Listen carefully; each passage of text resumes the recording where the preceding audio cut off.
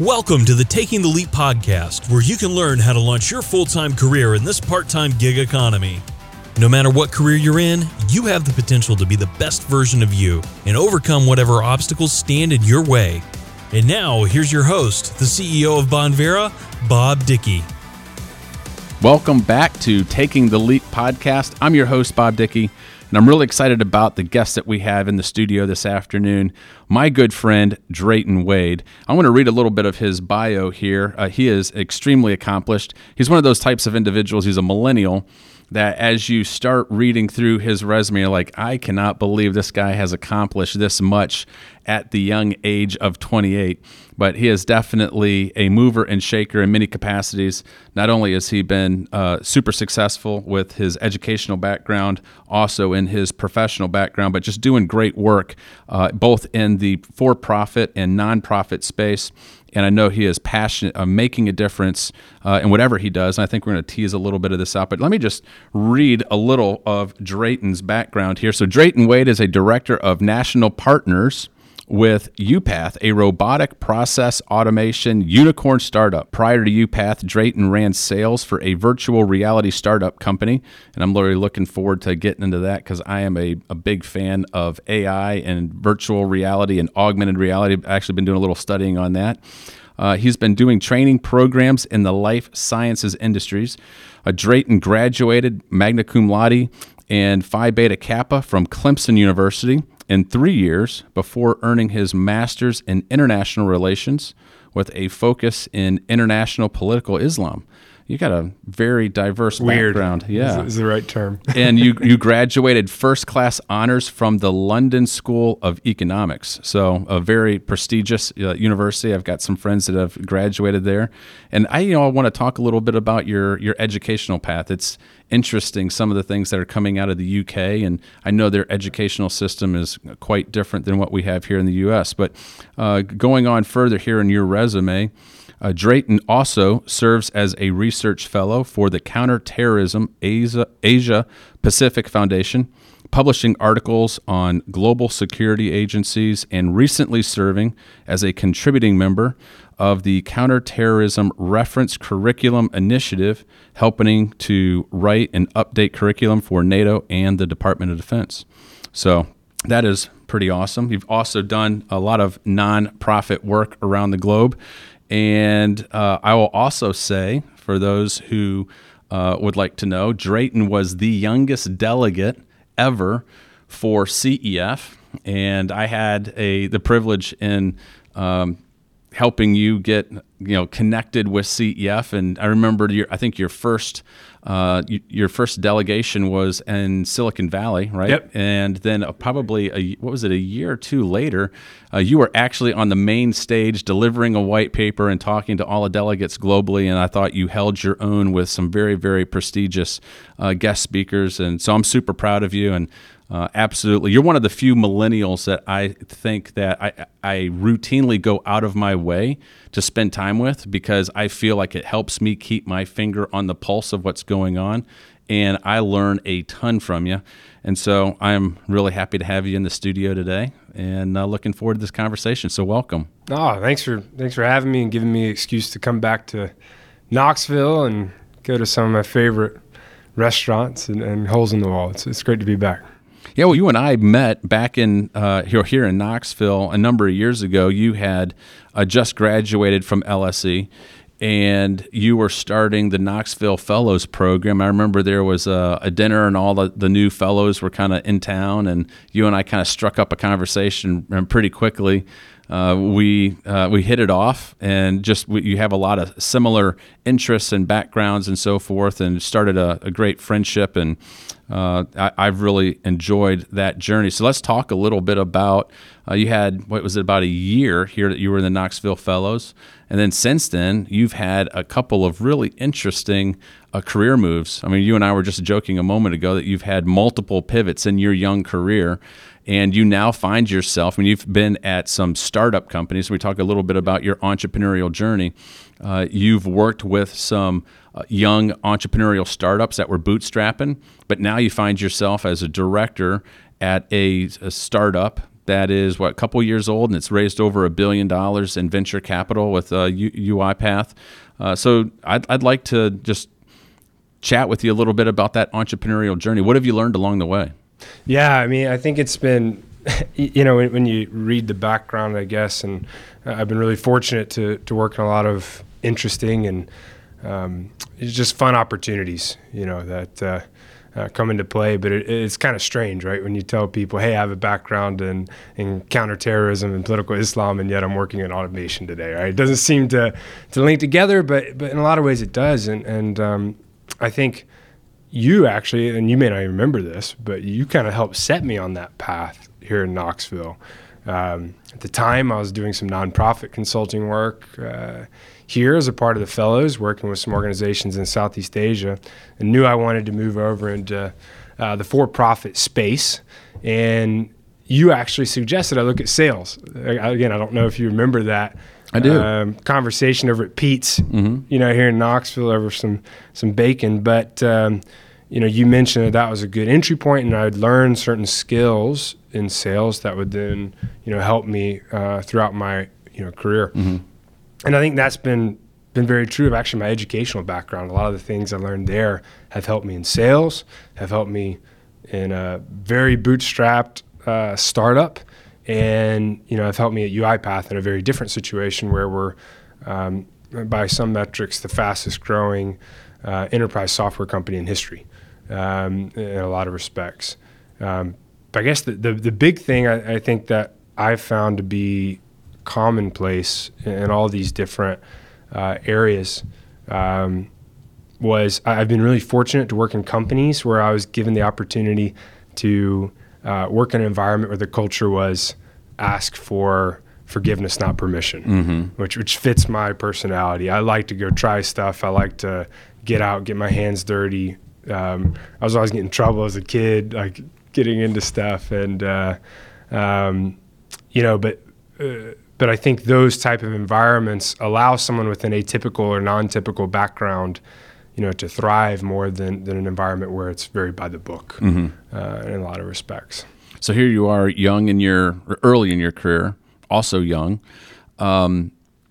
and wanting to break into having an incredible educational background, both graduating with honors from Clemson, graduating with honors from a very prestigious, London School of Economics. Wanting to break into the business world and using that break-in pathway through sales, which I'm a firm believer that the lifeblood of any business organization is sales. Without it, the organization ceases to exist. And I think there's just a ton of opportunity for young people to, if you really understand that, you learn about an organization from the ground up. It gives you all sorts of opportunities then to pivot into other areas.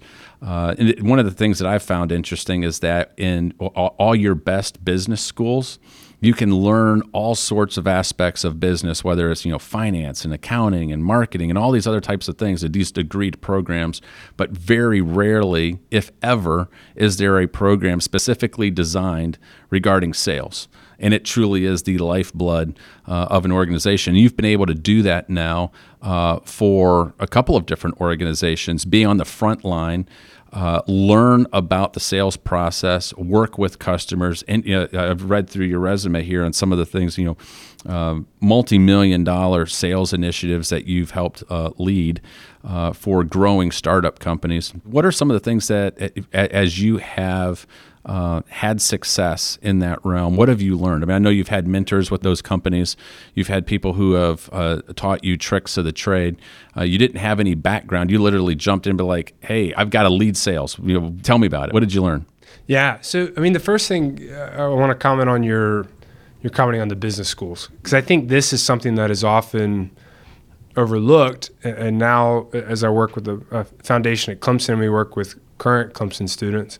I try and tell them, students that are even coming out with poli-sci backgrounds is, hey, this is actually a great educational background if you want to get into sales or something like that. Because at the end of the day, even with a background in political science or international relations, you're studying people.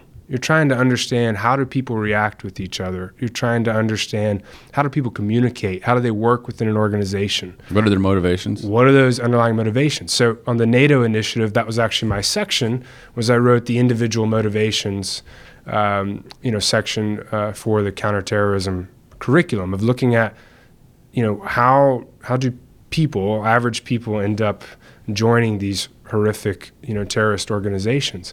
And at the end of the day, you realize they're actually base motivations that we have at our core, right, of what we want, what we desire. We're self-interested, and some of the basic emotions that every human has.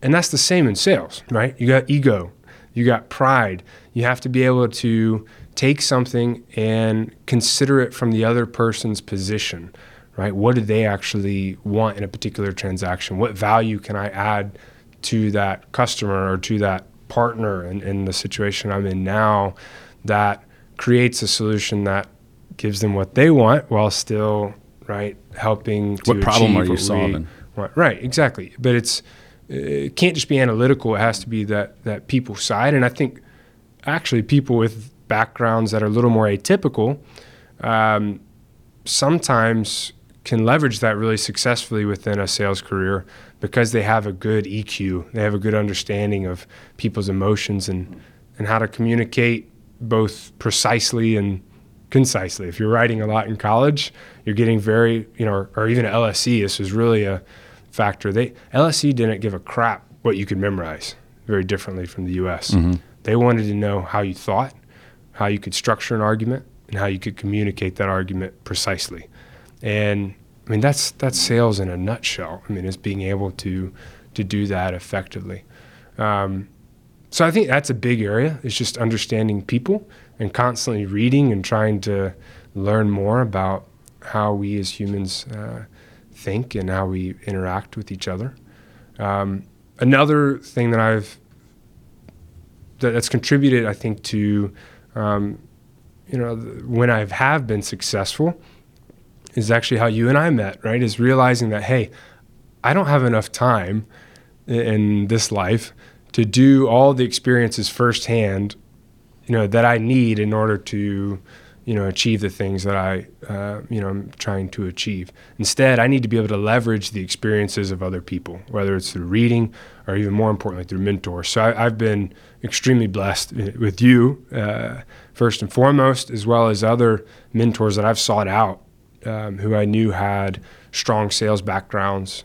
Jim Clanaris here in Knoxville, and one of my bosses at Boomo, the VR startup I was at, and just picked their brain constantly. And I don't think people in my generation do that enough. But from that, you're able to learn insights, and I've been able to, I think, skip a lot of failed experiments, let's say, more quickly, and kind of apply the things that are successful, depending on the different situation. So that's been really helpful. And something I still try and do, constantly. Something that CEF's been great for too is connecting with different people, to where I can pick their brain and learn from their experiences, and also, share my own insights and experiences. A couple things that you mentioned there in terms of things that have been extremely impactful for you in your very short but so far successful career, right? I mean, the things that you've accomplished by the age of 28. But you mentioned EQ. You mentioned an atypical kind of career path, yet you have a very, very diverse background educationally and experientially. And then you also talked about mentorship, and I'd like to kind of just allow you to talk a little bit about each one of those: EQ, your atypical career, and mentorship. So let's start with EQ. I remember reading recently, I believe it was Astro Teller, who is the Moonshots director at Google, and he mentions in this new economy that EQ is going to be more important than IQ. And you mentioned this, that having high EQ in sales has been very important for you in terms of your success. So tell me a little more about the EQ and how, because it's something that's not necessarily taught in universities, I don't believe. I mean, you can't generally go and say, hey, I want to get a degree in emotional quotient or emotional intelligence. But people who have the ability to read other people, to be able to engage, to understand their motivations, their feelings, and to be able to get in the other person's shoes, I believe have a superpower in this new global economy, be able to see the world through another person's eyes. I mean, you obviously have that. So where did you start to develop this EQ, and how have you leveraged it throughout the course of your career? Yeah, I don't know if I could think back to where I really started with it, I guess. I think some of it is personality as well. I'm very much an extrovert. I was very fortunate to have two parents who were wonderful in pushing me at a young age to be engaged, particularly with adults. So on my mom's side of the family, she's the baby by a long shot. My closest cousin's, I think, like 12 years older than me. And my older sister is the closest to me, and then there's my cousin older than that, 10 to 12 years older. So there was no like kids table, I guess. I was always at the parents' table and always got to engage in conversations. But from a young age, you get used to just being a part of conversations and kind of observing, especially when you're the young one. You kind of are quiet and just observe.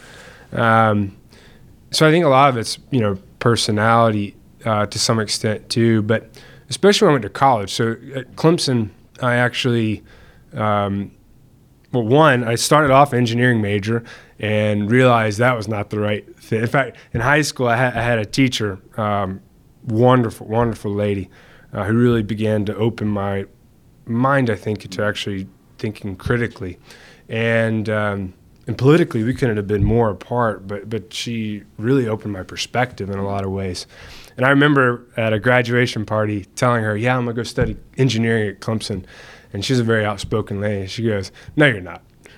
Just straight up, just no, you're not. She said, within 6 months, you'll be calling me and you'll be switching majors. And sure enough, within, I think it was 3 months, I was already switching out of engineering because I realized, it just wasn't the way I'm wired.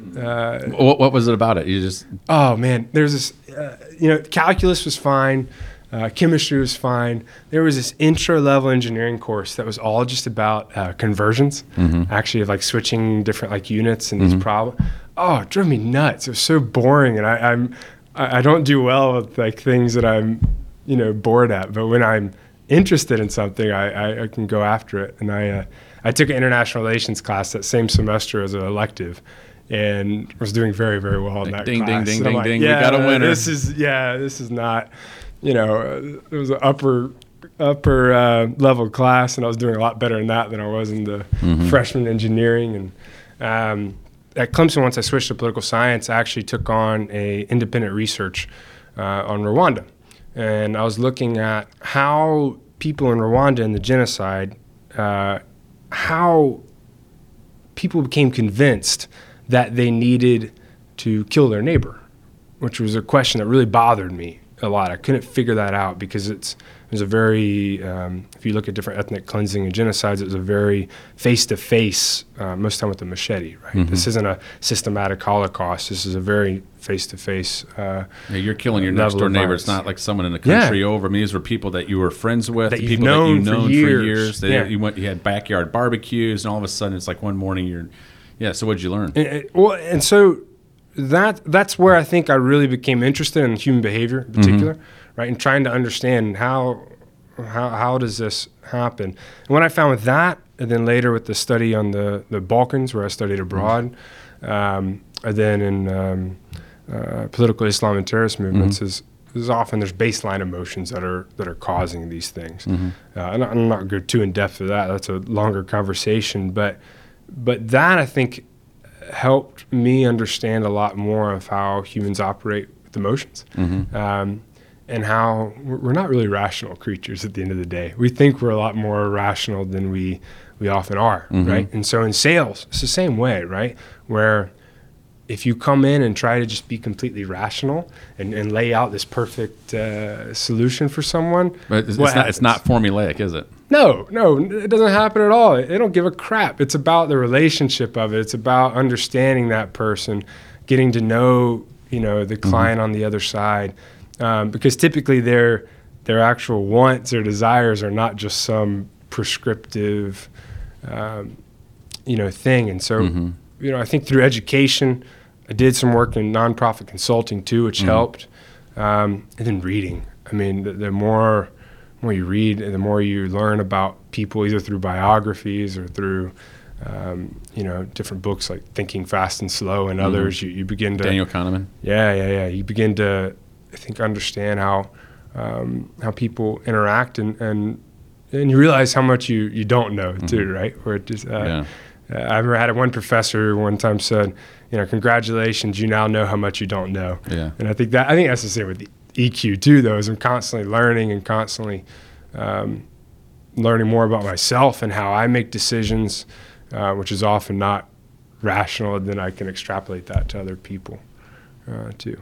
It's one of the things that I really appreciate about you is your just insatiable appetite for knowledge. And I think it's one of the things that connected you and I early on. Within minutes of us chatting, I mean, we were, have you read this? Hey, have you read this? What about this book? What about that book?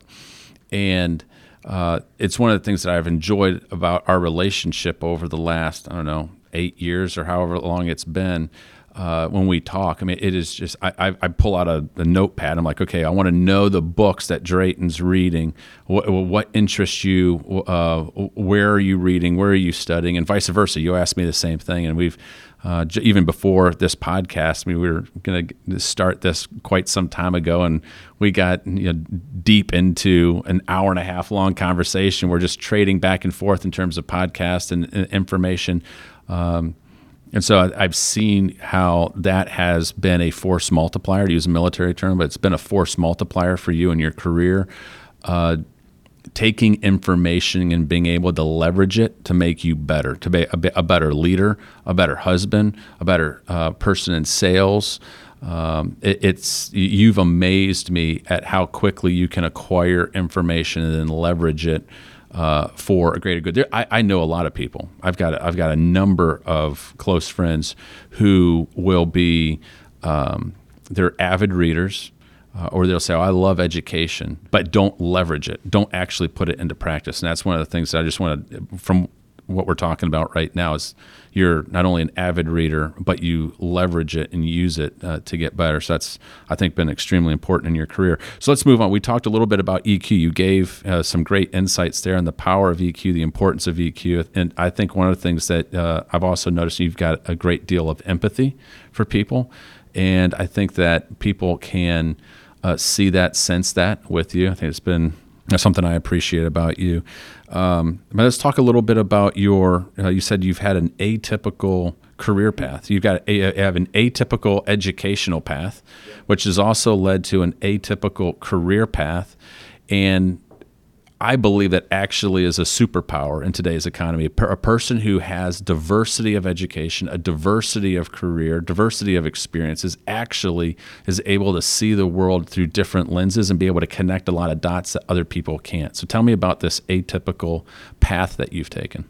I got to start it off with the remark about, I've been unbelievably fortunate. Again, my parents pretty well, but I mean, hit the lottery, right, in terms of genetic lottery, in terms of having a supportive family and been given every opportunity, right? I mean, ever since I was very young, I've been, if there was something I wanted to pursue or go that I found interesting, I was given that opportunity. And I think a lot of people don't have that. So I'm very cognizant of that gift that I've been given. Certainly within, college, that was the case of studying abroad in Serbia and Bosnia, right? And being able to afford things like that, or working in the Dominican Republic, or going to school in London, right? There's some people that just, can't from that perspective. But I mean, in truth, I think part of it too is I didn't know what I wanted to do.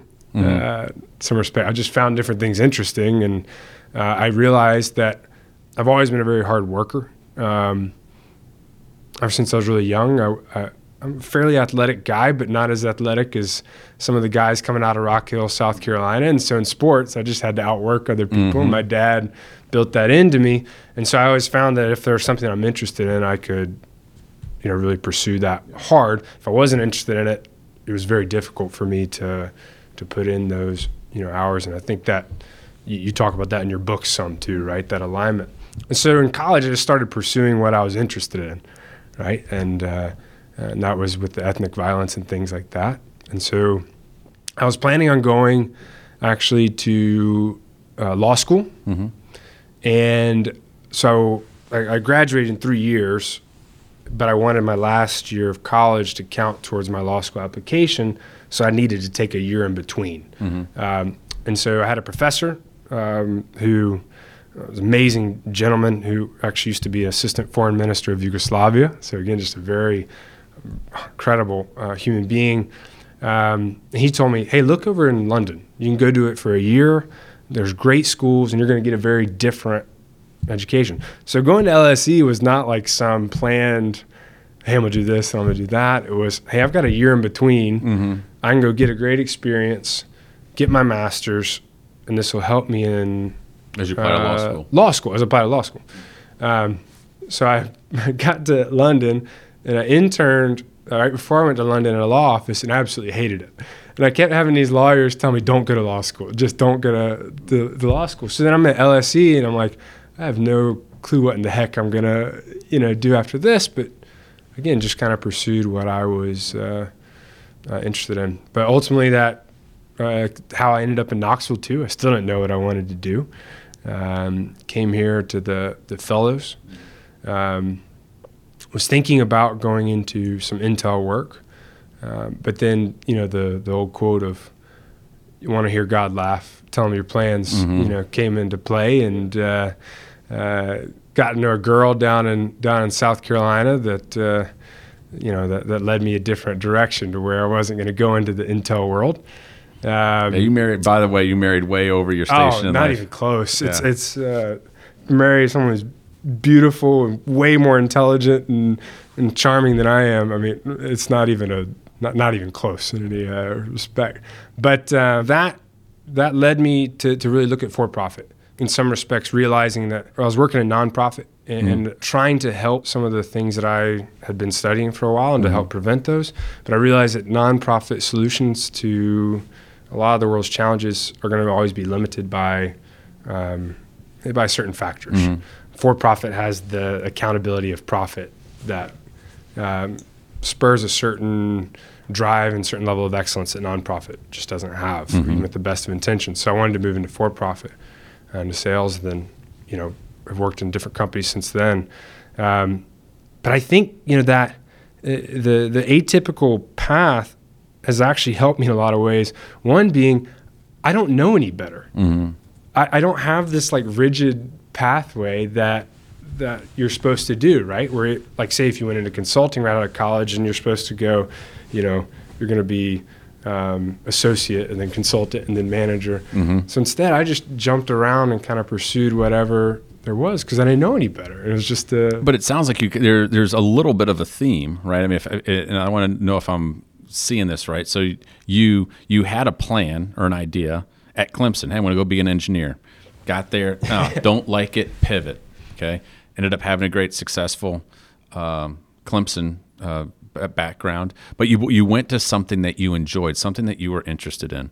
Then you're like, hey, I've got this idea. I'm going to go to law school. Well, I've got this extra year. Let me go knock out a master's degree in London, do a little research. No, you don't want to do it. Here's why. And you pivoted away from the law career. So, so it's like you've got plans, but when you get into it, you start doing some analysis. You're like, you know what, this maybe I don't. Is it the fact that you're realizing that your skill sets don't align with that plan, or is it that you're following your passion? Is it that there's a new opportunity? It's somewhere along the line you've got plans and you're making a fairly radical change on that. And is it because of why? It's actually typically following interest. Okay. Or anything else. And this is actually a big beef I kind of have with the way some older generations view millennials, mm-hmm. right? I've changed jobs actually almost every 2 years mm-hmm. to this point. And that's often viewed as a negative, right? I hear this all the time from let's say baby boomer generation and others. You're going to drop a "you boomer" quote on me? I'm not going to do the "you boomer" meme real quick, but no, it's something that I'm not a boomer, by the way. Just for all the listeners out there, I'm firmly Gen X. I'm not very socially apt either, but I've seen that recently, or social media adaptive. But a common criticism of millennials is, hey, stop changing jobs all the time. They're flaky. Which is total crap to me, frankly. Because think about the expectation that you're setting on someone who's 20 years old. Mm-hmm. You're expecting someone at 20 years old to have the self-awareness to understand what they're interested in, what gifts God has given them, with only 20 years of experience and only a few years on their own, and expected them to then map out this grandiose life plan that they're going to follow from age 20, which is total crap. Mm-hmm. And maybe previous generations did that, but they did that and then were miserable 15 years in. Well, the paradigm was completely different with the baby boomer generation. Pivoting multiple times in your career wasn't really an option. Right.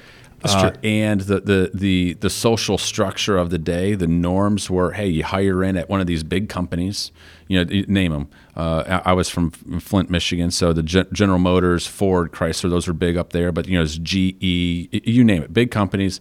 You get your great benefits, work that job for security. That was the number one thing people wanted. They wanted security. They wanted the benefits, the health care, so forth. To do that for 30 or 40 years, retire. And so, But so they're looking at it through the lens of what was the playbook for success for their generation. And I think a lot of them don't realize that playbook, it's gone. It has been completely thrown out of the window. The social norms today and what's happening is you and I were actually talking about this a few moments ago before we started, was the whole concept of us having to completely re-engineer life.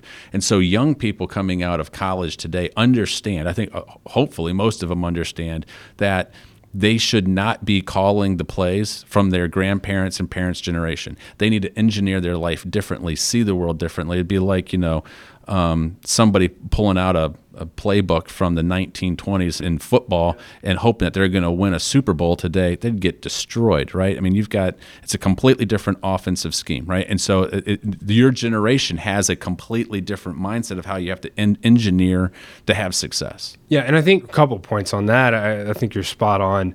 But one, I think, is in this new economy, which you've written about quite extensively, right, in both of your books, the rate of change is so fast, too, that I think you're seeing this even with older generations now, of those jobs changing quite frequently, right? So the idea of working at one company for 10 years is a lot less frequent, especially in sales, more than others. But I think the other thing is the demarcation between work and regular life is gone, right? Because of cell phone technology and everything else, work is heavily integrated with our life, as you and I were talking about earlier, to where now we don't even think of retirement in the same way that previous generations did, right? Work's something you do. And so if work's going to be that consuming in life and that integrated in life, it better be something that fits your personality, fits your gifts, and fits your interests. So back to the question you asked me is, how did I keep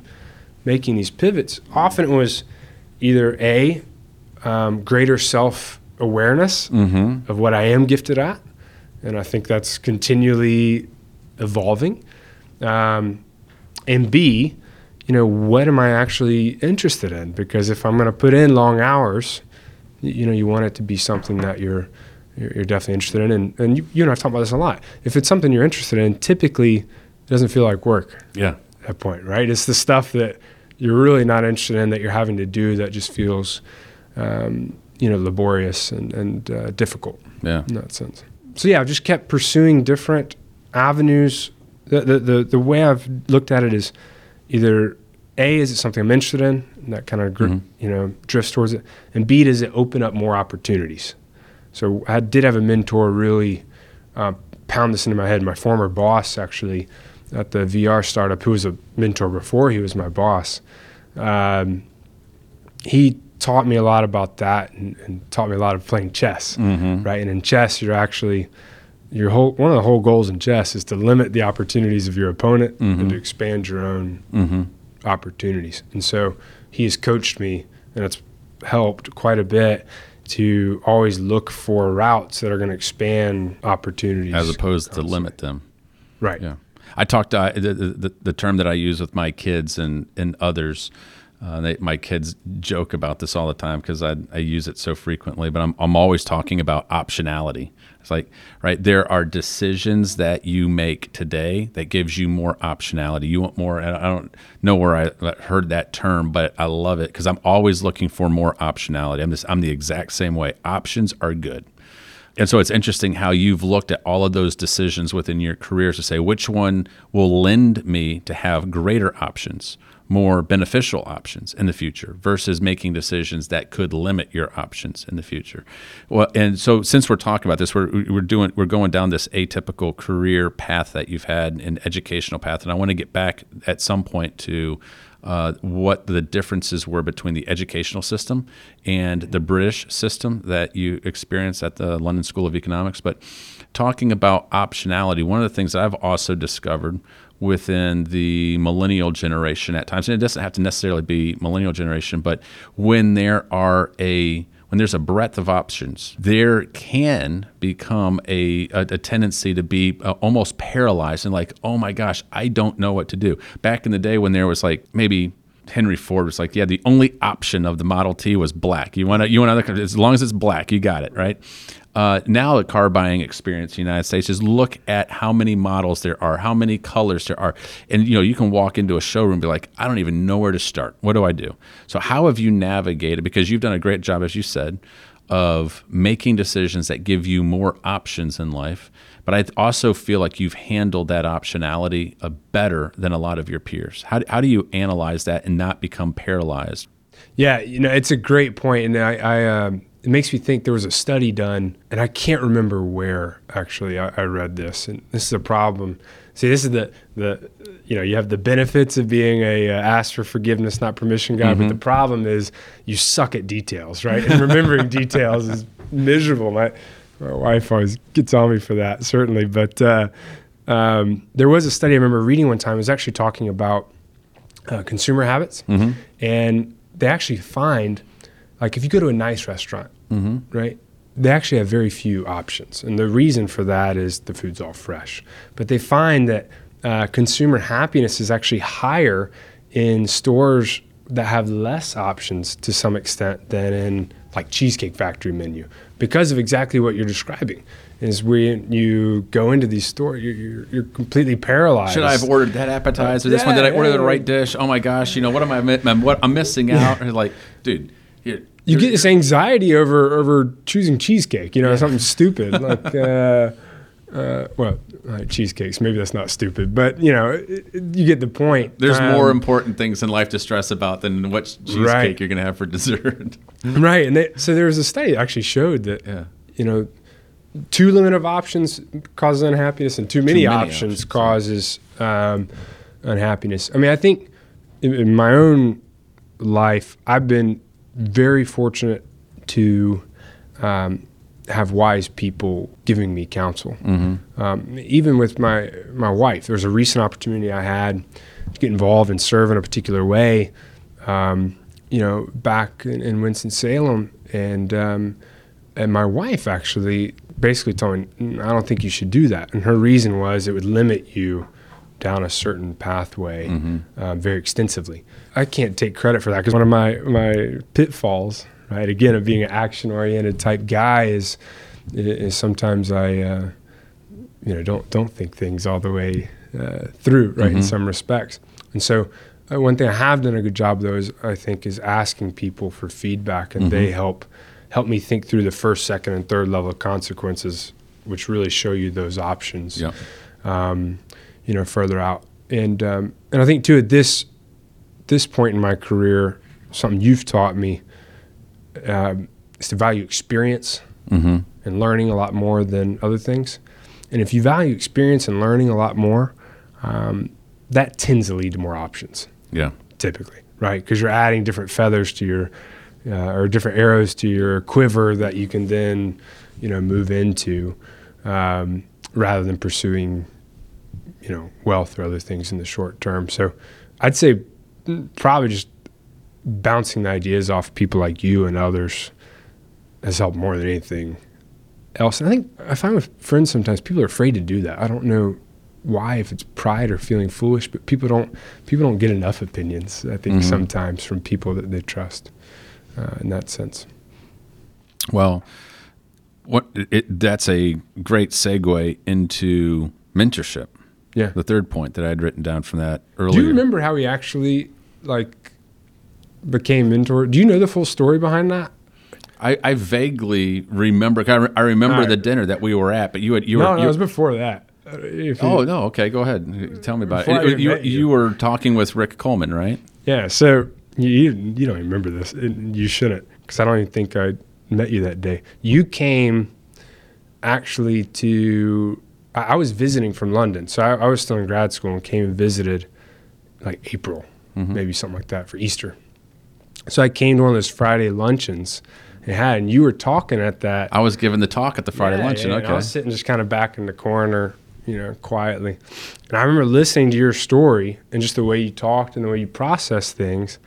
And I went to Rick afterwards and Rick, that guy's like me. That's spooky. I feel like I understand kind of how he's thinking. And so I asked Rick then to approach you about being a mentor. Then we connected to that dinner and that smoothed it. But I remember we took the personality career ID and it was we were identical. Spookily. Yeah.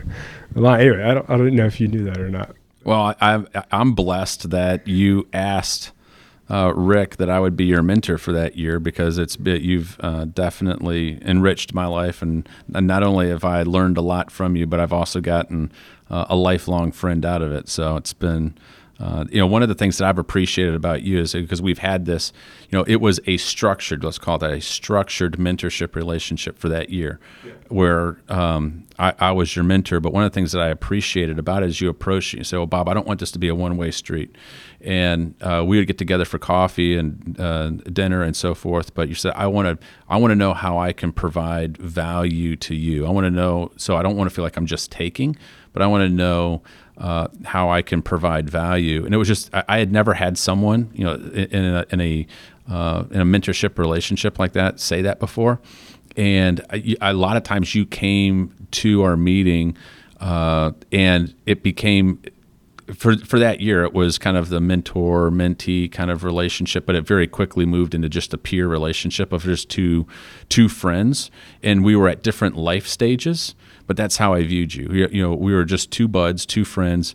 We were at two different stages in life, but we were both learning from each other. And I wanted to learn from you in terms of how millennials think and process what you're experiencing. Well, what are the stressors in the world around you? Helping me put my finger on the pulse of the millennial generation, and vice versa. A lot of times you were asking me questions about, "Hey, Bob, what's it like to be, married, have kids, be in your 40s? What are the things that I should be doing today that will allow me to have success and be in a spot where I want to be when I'm in my 40s?" And so it was a very beneficial, I thought, relationship, and I appreciated the way you approached it. And I feel like I get a lot more out of it than I'm able to contribute back. But yeah, I mean, it's been unbelievably a blessing, for me too. And I think too, because our personalities are relatively similar, it's a great sounding board, I think, both ways. Maybe in some respects, again, I'm able to relate to you and give you some perspective on younger generation. But for me, it's sometimes like talking to, someone very similar to who I will be 15 to 20 years from now. And that's really valuable, for me personally. Incredible blessing. Well, speaking of, mentorship, you mentioned in your story earlier that you sought your wife's guidance and that she provided you really good career counsel. And one of the things that I would say is that in my lifetime, the person who knows me now best, I've been married for 25 years now, the person who knows me best than anyone on this planet is my wife. She can read me within seconds, and she knows my motivations, she knows my fears, and so everything about me. And she's able to provide really, really good counsel. And I'm astonished at how many married people for whatever reason, don't seek counsel from their spouse. And to me, it's just absolutely asinine.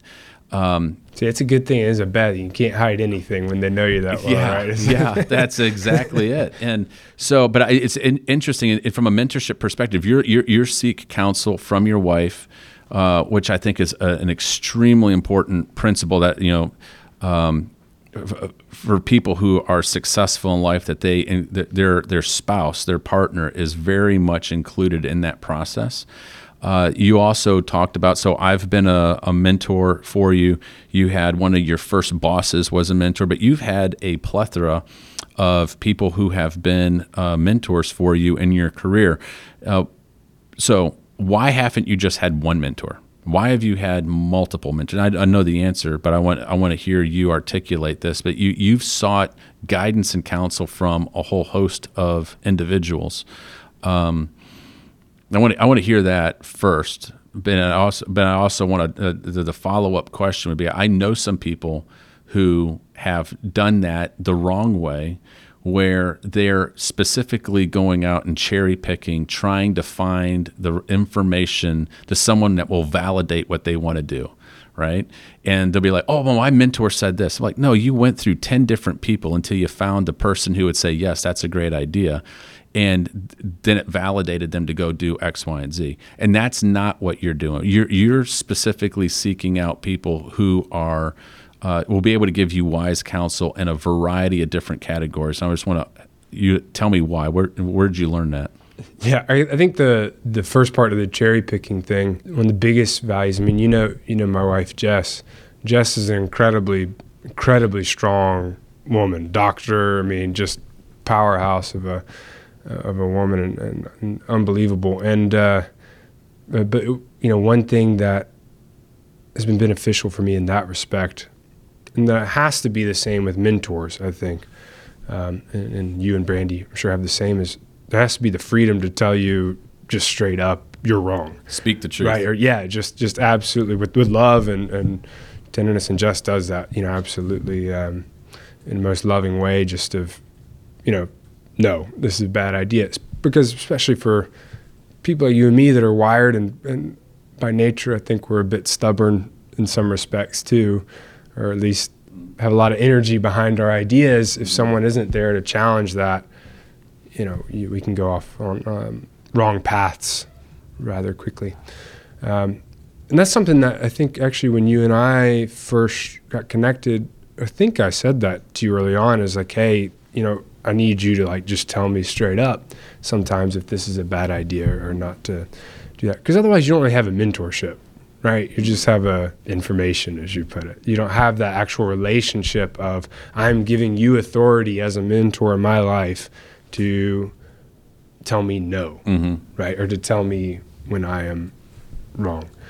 And that's something that I've, with these other mentors, always tried to establish as well, right? Is I'm giving you authority to speak very, very truthfully into my life. Back to the question of why a lot of different mentors. I think it was from Napoleon Hill way back in that book, but he talked about having a council. He talks about it historically, and I've tried to do that actually with autobiographies or biographies too, to learn different lessons from different historical leaders. But he talks about that breadth of counsel, of the different perspectives and different opinions that gives you a more well-rounded viewpoint. And if you only have one area of guidance or mentorship, so for me with my dad, I have probably the closest relationship that a person can have with their father, because I've just been unbelievably blessed, and he's an incredible man of God, to have that relationship.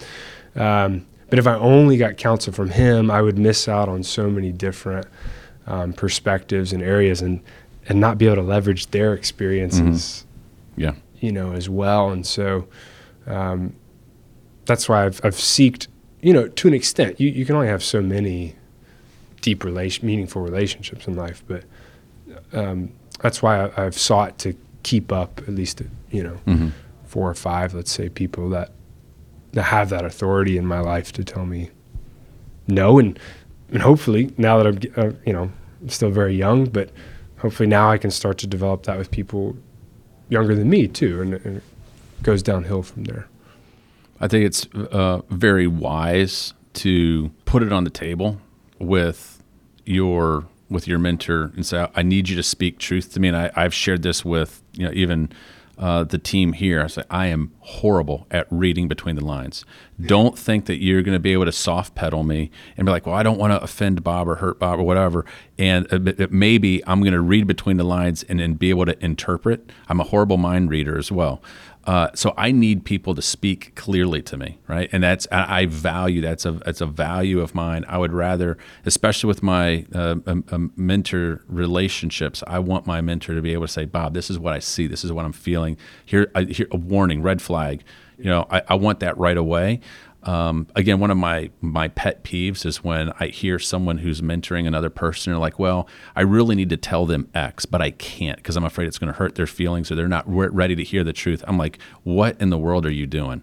Right? It's like the whole aspect of mentorship is to be able to speak tough truths to an individual to help them. And certainly, and the flip side of that is, let's say, because I've heard that multiple times where someone will say, well, I can't speak truth to this person.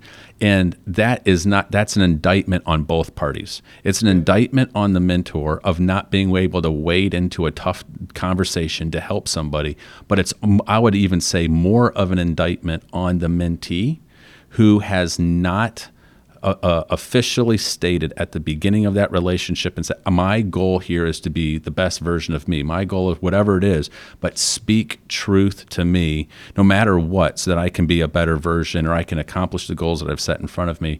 So it's a both and. Both parties have to be willing to wade into tough discussions. I think there has to be I don't think people have time for the opposite, right? Especially when you're like today, modern economy of how fast-paced everything is and the time demands on mentors, like yourself. I think something I did incorrectly early in our relationship is I would often have a lot of fluff and expect you to kind of ask and probe and get in there. But no one has time for that. You got to be willing to come prepared. I mean, you and I get together in person once a year, maybe twice, have to be able to come prepared of, hey, these are the things I need to talk about. Let's dive in and get our hands deep. And I think mentees a lot of times don't do that. I know I didn't do that. Mm-hmm. Well, we have too much fluff or want the mentor to pull everything out.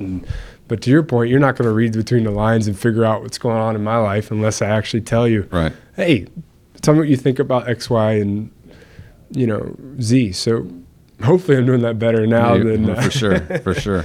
Years past.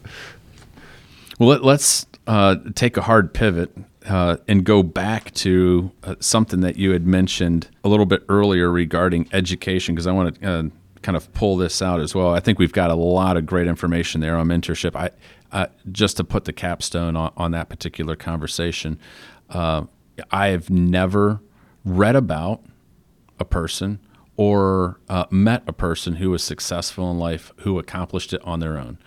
Every single man, woman who has ever been successful in anything never got there by themselves. They got there through a whole host of coaches and mentors and advisors and people who have helped them along the way. I know I've had that in my life, and I think that you highlighted a lot of really great information there on mentorship and the power of it in accomplishing anything in life, whether it's in marriage, whether it's in business. I think we need mentors in all aspects of life, not just accomplishing goals and business related and entrepreneurship stuff, but having a mentor that can help you through every single step of life and the things that you're going through. Probably even more so in the other areas of life. Right? When it comes to marriage or when it comes to, you need someone who can truly, help you avoid making some really wrong decisions. Men are stupid. I mean, there's no other way about it when it comes to marriage. So, I think even more so, giving someone that authority to tell you this is a bad idea, is important. Mm-hmm. For sure. Let's talk a little bit about one of the things that I found interesting early on. I knew that you valued education. You had a very impressive background at Clemson, as I've highlighted at the very beginning. Then you went on to a very prestigious master's program. And I want to hear about the differences of the American versus the British education system. But even during your time at the Fellows, you're working, you're in a fellowship program. But during that year, you came to me and you said, Bob, I feel like I've got some gaps in my education. I want to get better. I want to be prepared when I get into the business world. What are ways in which I can improve on that? And so I recommended that you take a couple MOOCs, massive open online courses. And I believe you took one from the University of Michigan in finance. Yep. And then I think you took another one. Was it from Penn or was it not? Okay. And at the Wharton School. So you were actively, even with your impressive educational background, you were actively trying to get better in various key areas. Tell me a little bit about your motivation there, and then I want you to tell us a little bit about the difference of the American system versus the British system. The British system sounds like very much more on, we want to know how you think, how you process, not so much that you can regurgitate a bunch of information. Yeah. So first on the MOOCs, a little embarrassing, but the way I even thought about that, and a quote that's always stuck with me is, I was a huge House of Cards fan, honestly.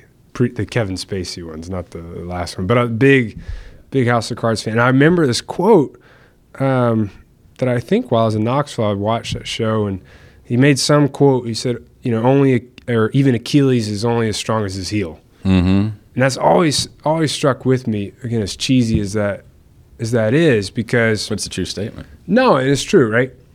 I'm not an accounting guy. The way my brain works is not geared towards, heavy math. But what I've realized, too, and actually in my job at the time doing nonprofit consulting, we were looking through organizations,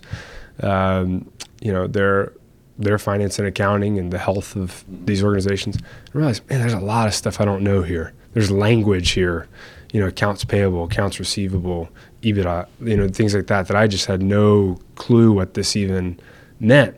And I realized that was a huge gap and an Achilles heel for me, if you will, that would limit my options severely. Mm-hmm. So while I'm never going to probably make accounting my, strength, and in fact, taking the time to make accounting my absolute strength is probably a bad idea.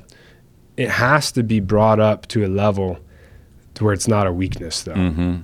Right? It has to be brought up to a level where it's not a giant vulnerability for me, or where I'm put in a situation where I'm going to be in trouble. And so through MOOCs, that's what I decided to do was, hey, these are free online. I could do homework. They actually grade the homework. And I wasn't making any money while I was here, so free was a really important one. Right.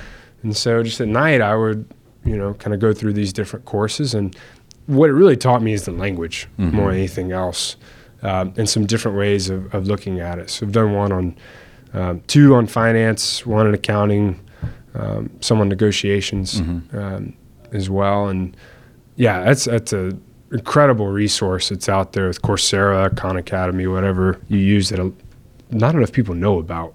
I know y'all have done it with the no pay MBA stuff. But it's one of the things that I'm passionate about. I like how you termed that, where you were looking at the gaps that you had that you wanted to fill so that you could have a successful career.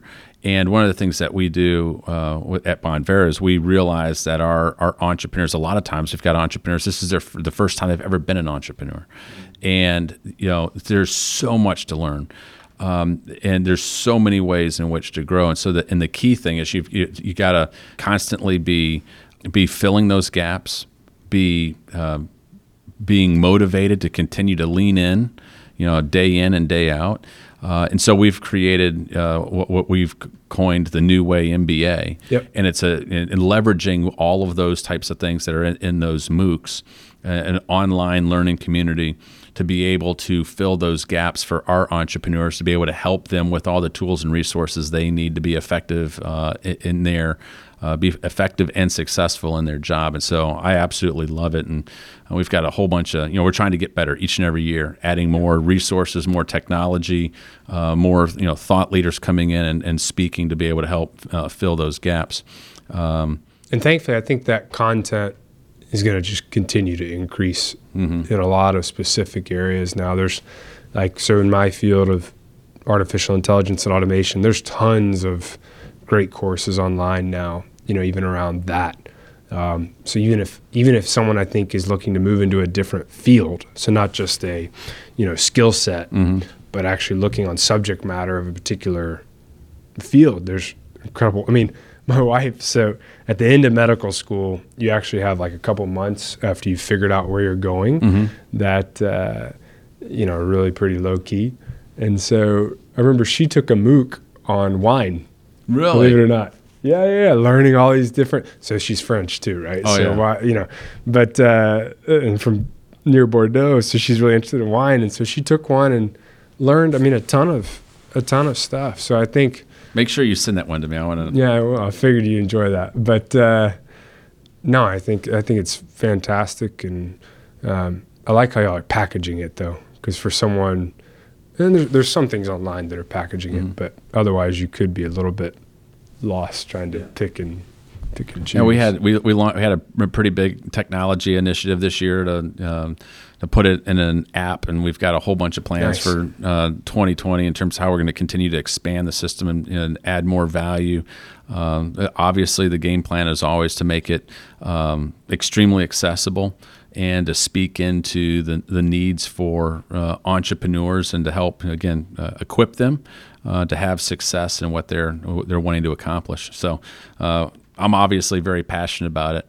Tell me a little bit about the difference between Clemson and LSC, and one of the things that I find very interesting is because I heard from an educator recently that our education system within the United States basically needs to get just completely blown up because it's there's so much focus on the regurgitation of facts, figures, data, and the quote, to kind of paraphrase a little bit, was nobody needs to memorize any of this stuff because everyone's walking around with a supercomputer in their pocket with their iPhone or handheld device. With Google, you can virtually search any data that you need instantly at your fingertips. What's important in today's economy is being able to connect the dots, to be able to think, to be able to process, to be able to see things differently. And it's one of the reasons this particular educator was saying this is where the American system, if we change it quickly enough, is going to have advantage over a lot of the Asian countries, which right now, specifically speaking about China, the education system is just on mass memorization. And this individual was encouraging the U.S. to say, let's get ahead. Let's skate to where the puck is going to be.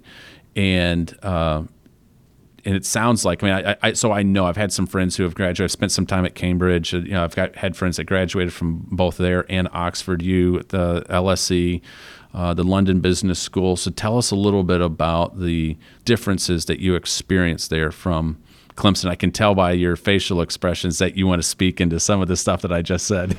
No, so one thing I'll say is you need to read Kai-Fu Lee, AI Superpowers. Have you read that? I have not. Oh, it's good on that, particularly the education in that space with China, artificial intelligence.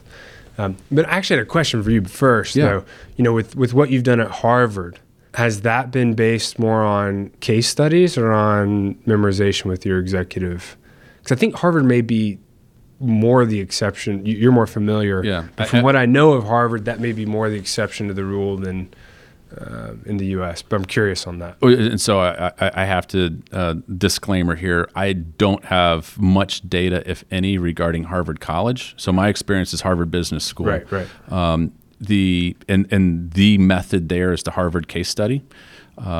And their case study methodology is prolific. Most American business schools will use Harvard cases. They're the ones that churn out more case studies than anyone else in the country or globally. But the case study method is there's virtually no memorization. Yep. It's the leadership program is there's always a business case that is presented, and you are placing yourself in the role of the protagonist, and you're asking the question, what would I do if? So it is, and it's very much experiential. So the participants in the program, it's one of the reasons why, if you take a look at the admissions process for the master's program, they're always trying to get a very diverse class, because diversity is going to create an environment where you have better outcome. And so within our class, every year we have somewhere between 190 to 200 presidents and CEOs, right? And so, and 2/3 of them are from outside the U.S. So there's a massive diversity of thought and opinion. So I can sit here from an American context. I can put myself in the position of the protagonist and say, hey, I think we ought to do X, Y, and Z. And somebody from Saudi Arabia, or somebody from China has a completely different viewpoint. No, I think we ought to do this. And so it adds a very rich context in terms of how you learn and how you see other people process. So I appreciate that. Yeah, there's unlike I think the American undergraduate experience, where it's just like, hey, here's all the data we want you to just regurgitate on a Scantron A, B, C, or D. Yep. I got to ask, though, do you do the whole thing with Harvard people where it's like, hey, where did you go to school? I went to a small school outside of Boston. I never say that. All right. Yeah, just double checking. If you had adopted that, that mindset, no. Anytime I hear someone say, yeah, I went to a school in Boston, I instantly know exactly where they went. Yeah, I know. Everyone does that, so that people ask, oh, we're at Harvard. Okay. Anyhow, that's my Southern Clemson school chip on my shoulder, maybe feeling. But no, so yeah, from my experience, at least with British education, from when I've talked with some other people, at least at the collegiate and graduate level, it's different. I can't speak for grade school. I'm just not familiar, enough. I actually was very fortunate in high school, even through things like Model United Nations and others, to begin to be put in situations of kind of what you were describing, right? Of being placed and having to argue different positions rather than memorize. And same thing at Clemson.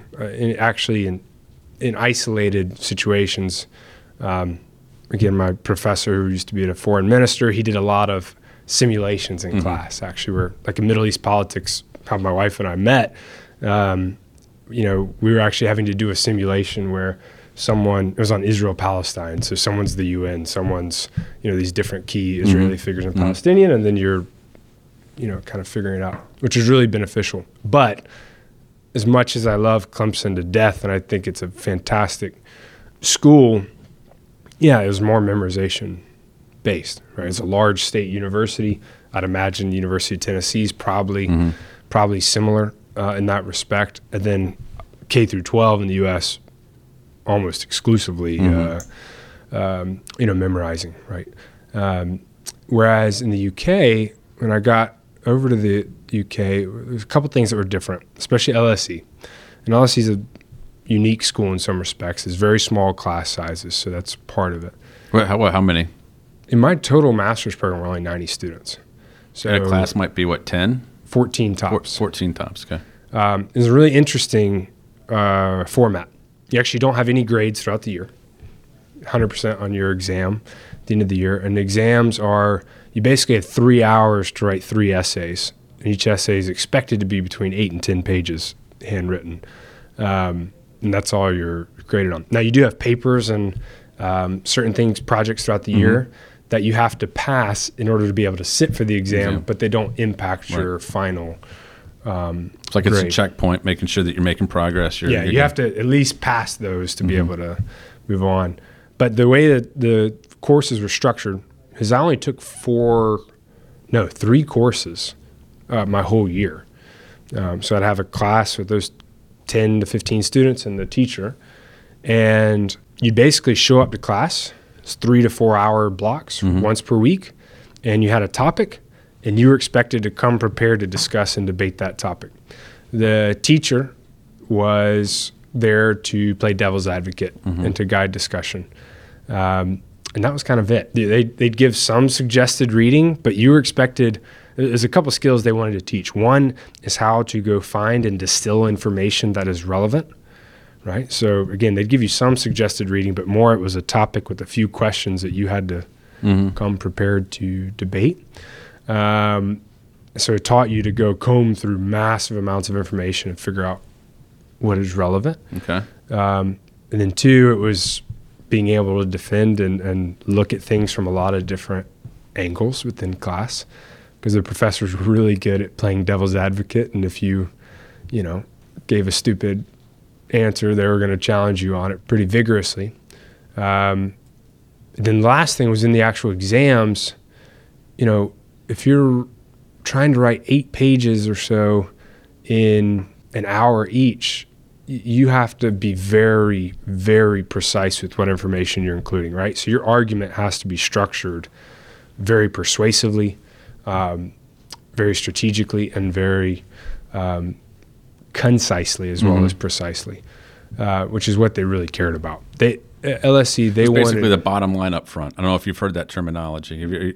Sometimes go into a meeting and you can spend an hour in the meeting, at the very end of it be like, okay, bottom line is this. Yeah. So I appreciate sometimes when someone says, instead of wasting an hour of time debating, let's put the bottom line up front. Bottom line up front is get right, so it's to your point, being very concise. Here's the heart of the issue. This is what we need to discuss.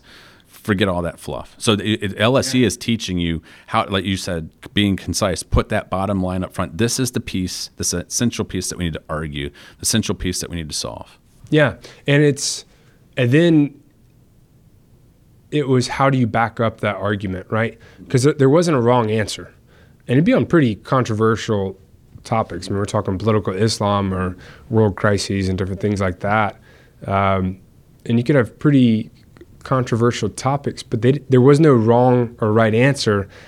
It was how you wrote a persuasive argument towards that answer, how you were thinking. They didn't want you just to accept information or to have some, crappy argument. It had to actually have a lot of meat behind it. How do you substantiate all this? Yeah. Very critically, and be open to a lot of different areas of attack. But the diversity thing you mentioned is big. So I had one class that was crisis decision-making in war and peace. There were 14 people in that class. In that class was someone there from the Kingdom of Saudi Arabia by the government, an Israeli, someone from Bahrain, someone from Japan, someone from China, someone from the US, UK. I mean, so it was... And everyone's going to see that differently.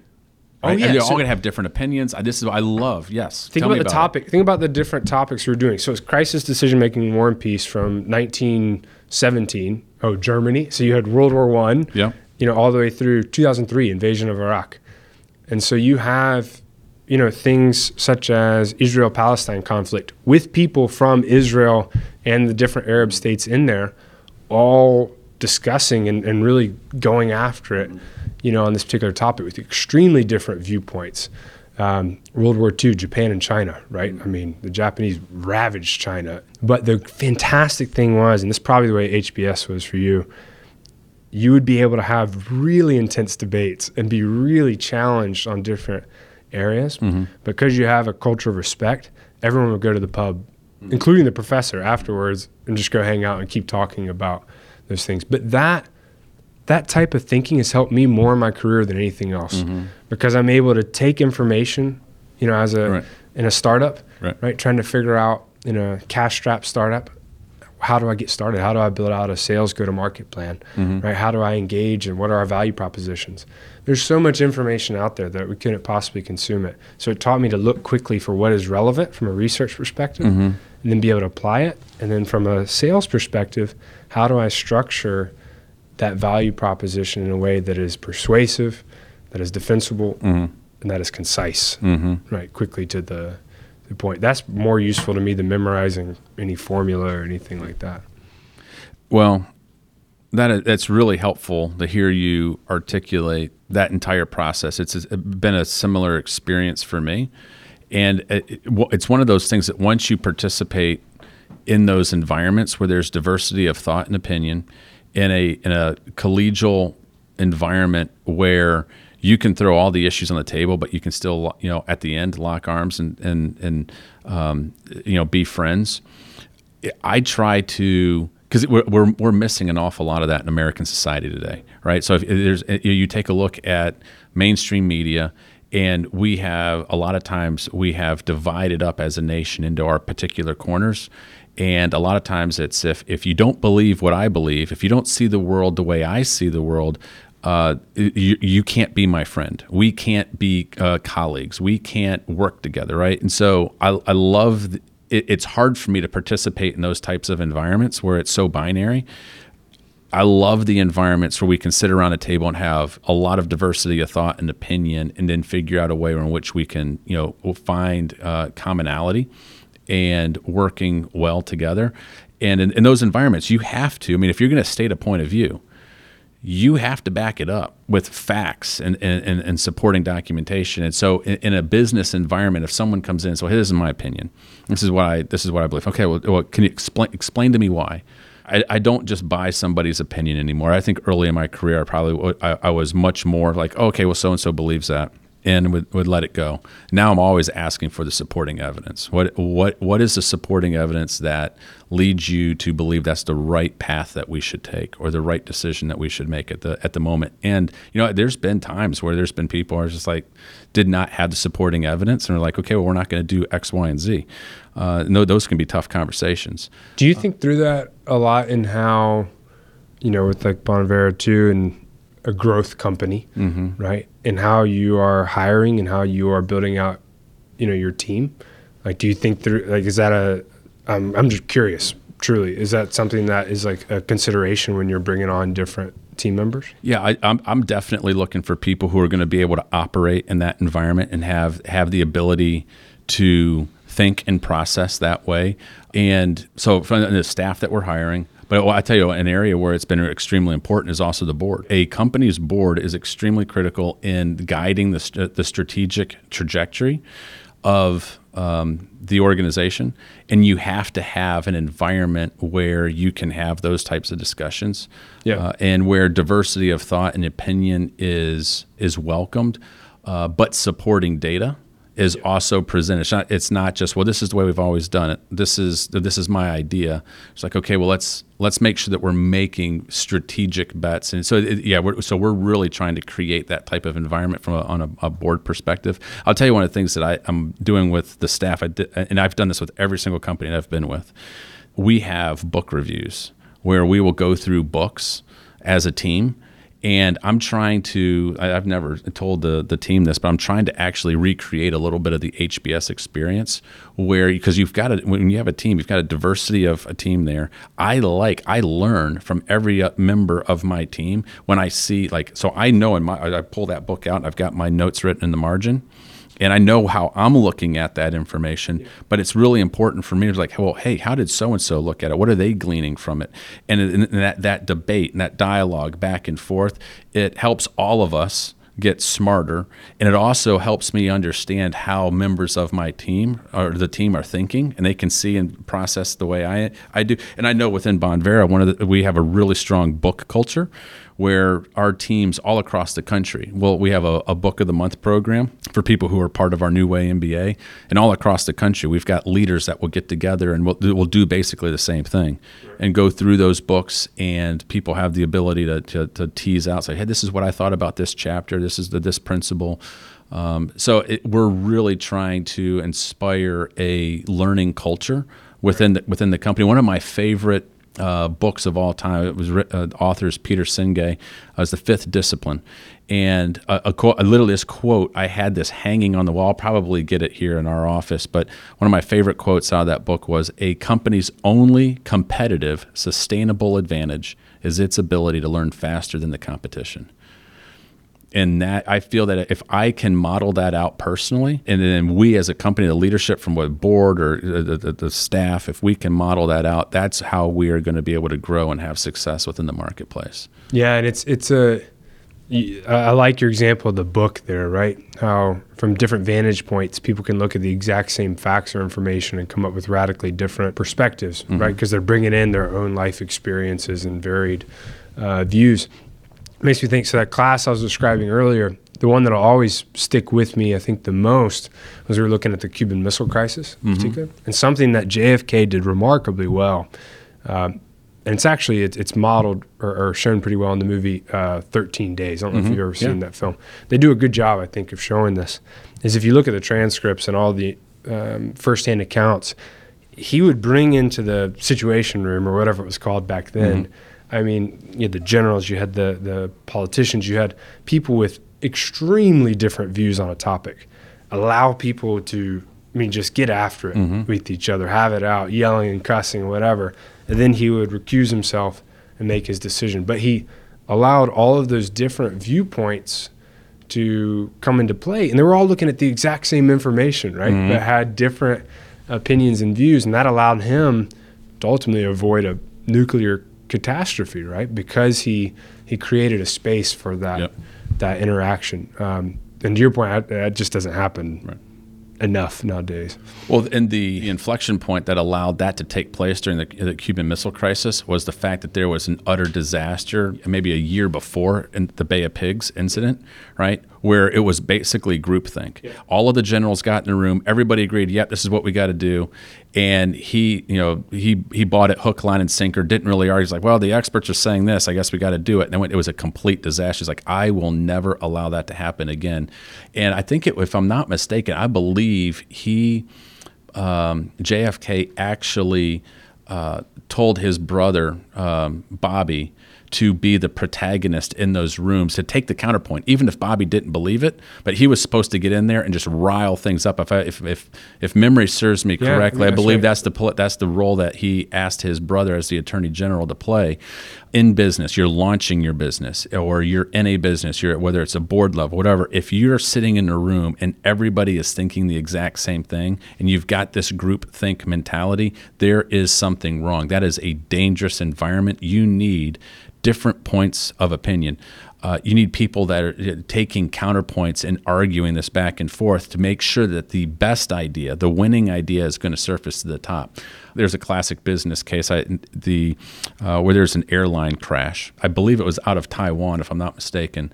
But the co-pilots in the plane did not speak up because they're like, in that culture, it's like you don't you don't speak out and tell the senior pilot that he's got an error, and even though it was obvious that he was making a calculated risk. And so they had to completely change the entire training of that particular airline and so forth. And so in business, you do not want an environment, number one, where there's groupthink, or number two, where someone's afraid to speak truth in those types of environments. Yeah, that's one thing actually with UiPath that our founder has done a really remarkable job of. Very early on, he set the values of the company as being humble but being bold, which in some respects are a little bit of a juxtaposition, and I think intentionally. And that's something that, I said it's a culture of ask for forgiveness, not permission. He and the other founders and early members of the company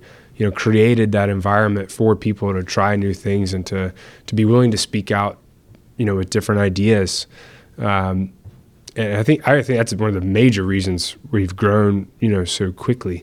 But too often that's not the case, right? Due to hierarchy or due to whatever it may be, or lack of humility, right? It takes humility as a leader to be able to say, hey, I don't have this figured out. What I'm planning right now may not work. Let's bounce off those ideas. But the number of ideas you would miss, if you don't create a space for them to come out, is pretty significant, I think. Well, Drayton, you have been a part of a number of interesting technology companies in your career, and one of the ones that I find pretty interesting, of course, obviously UiPath is on a massive growth trajectory right now, but you're also part of a virtual reality company. And one of the things that I'm doing as the CEO of Bondvera is trying to figure out how technology is going to impact my industry, how we can leverage technology for our company, for our teams around the country. And there's been some interesting discussions that I've been having with key members in terms of how could virtual reality change and impact what we're doing.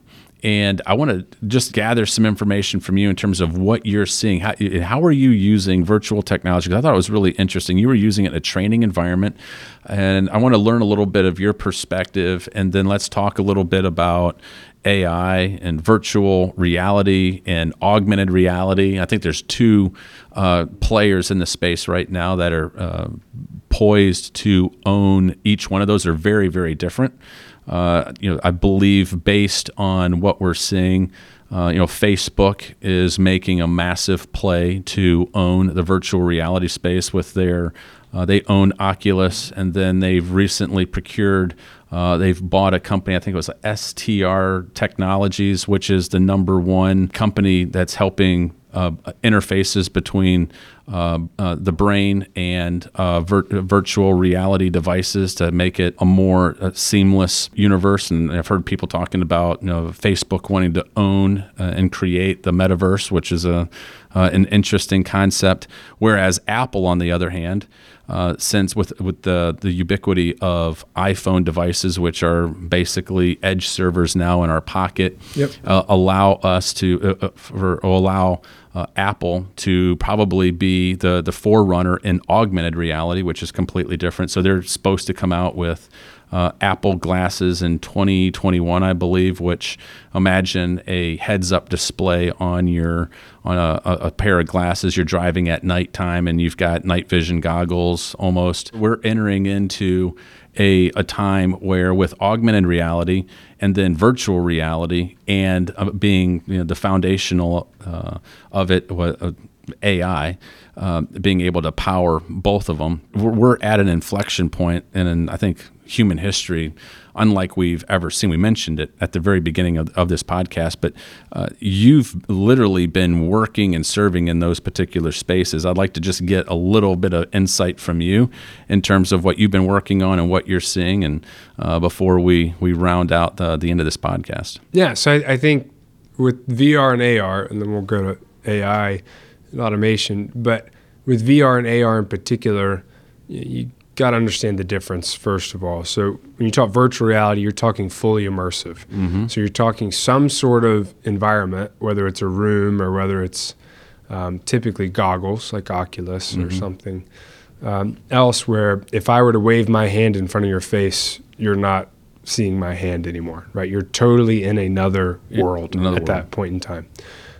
Augmented reality has actually been around a lot longer than we think in our daily lives. And the best example that I used to give in sales pitches was, what do you drive?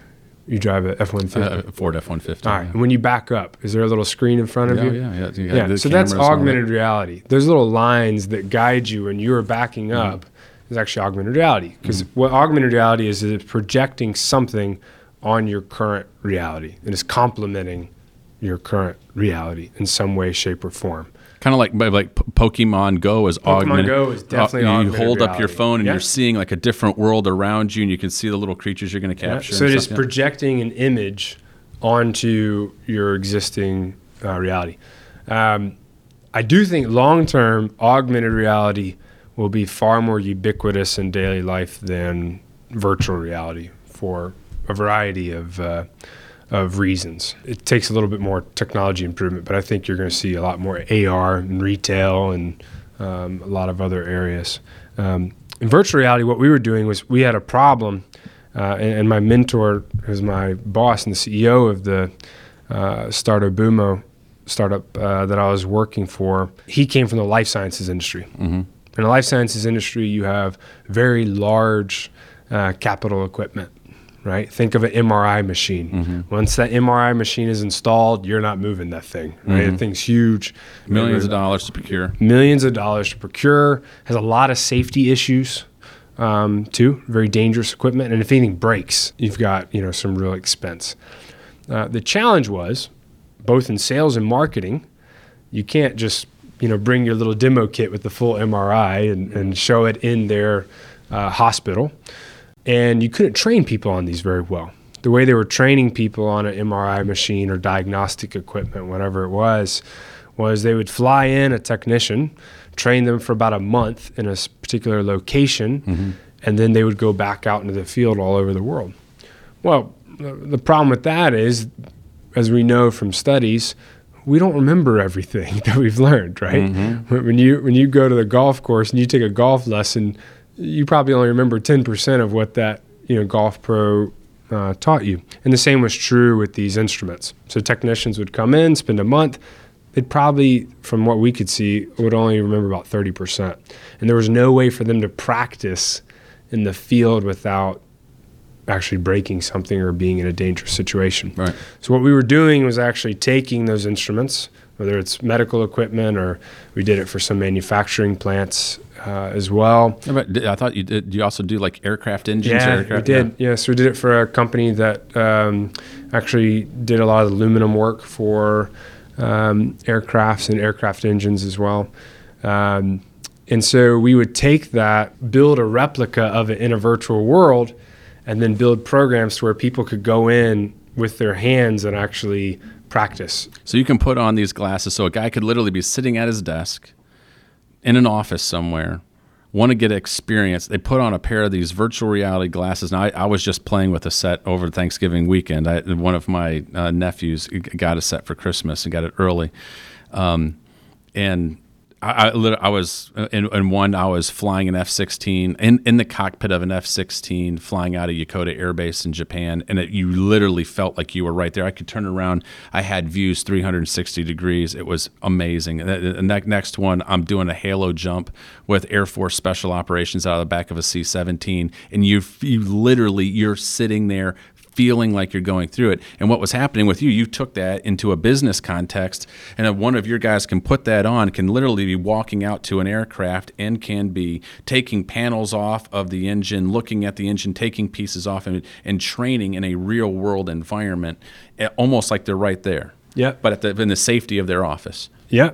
It's creepy how real it feels after a while, isn't it? If you stay unreal. in there a while, you forget that that's not your reality with the level of graphics that you have now.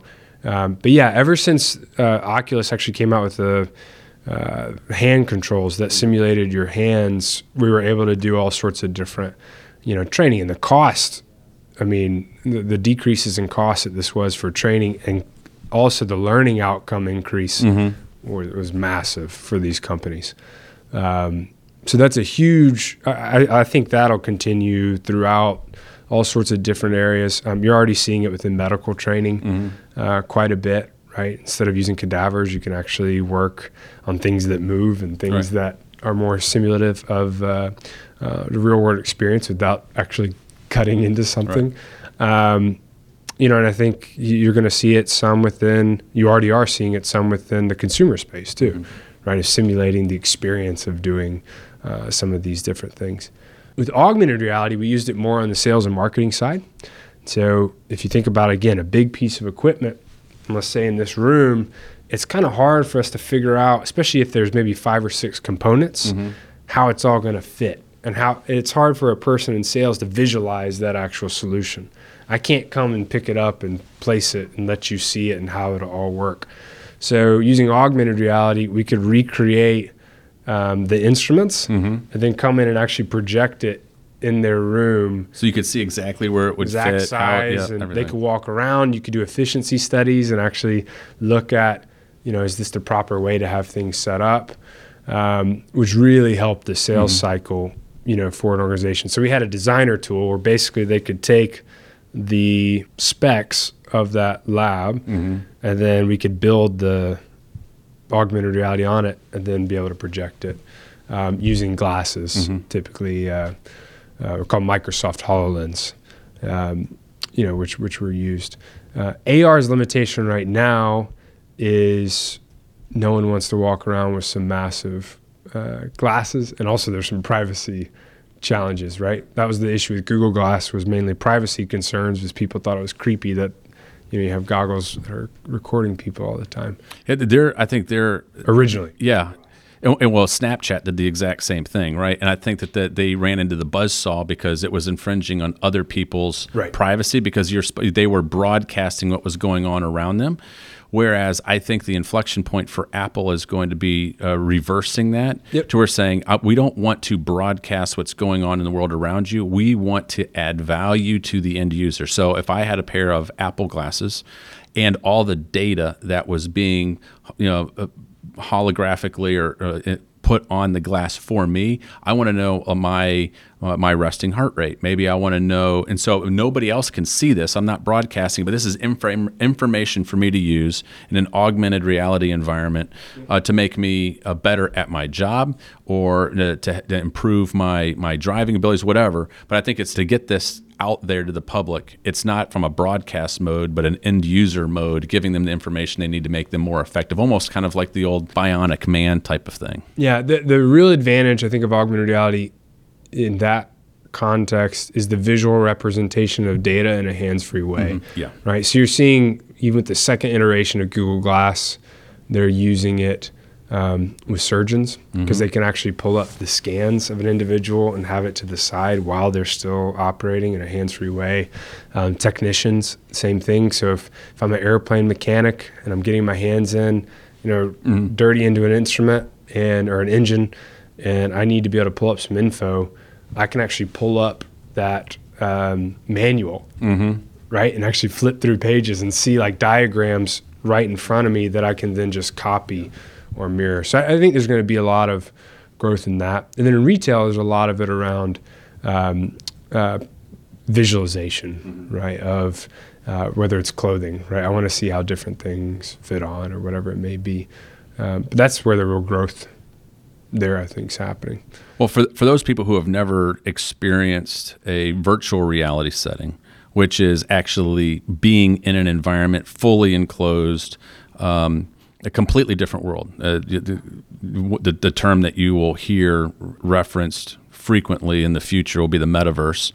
And you go down to your local Best Buy and find a set of Oculus a headset and put that thing on and flip through a couple of the experiences.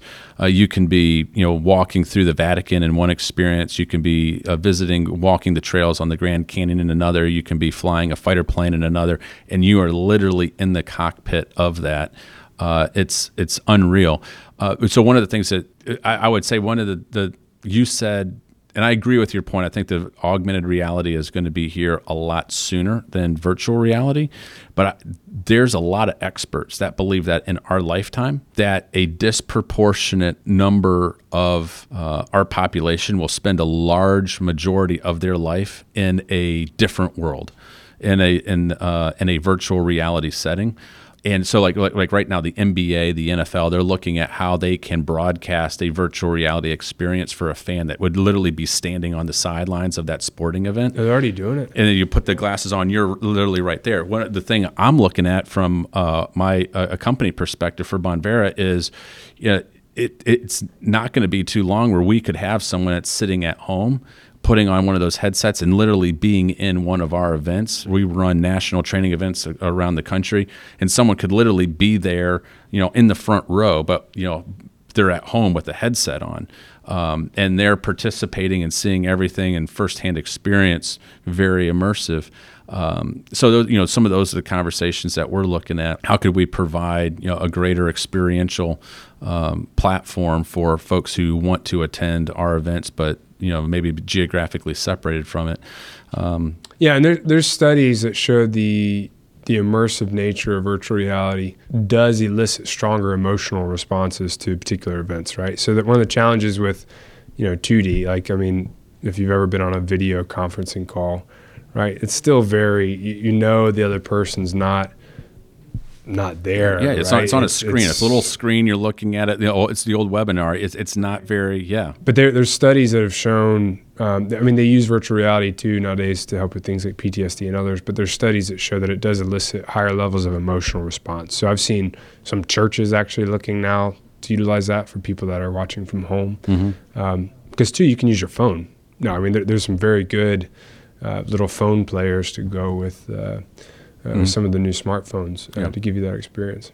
But yeah, it's on the surface. It's interesting. Between that area, the immersive technologies and wearables is kind of tied in with that to some extent. And then AI and automation. I think it's a crazy time. Well, we're at the very beginning of the disruption period. We haven't even started. People are like, oh, okay, tech, it's here.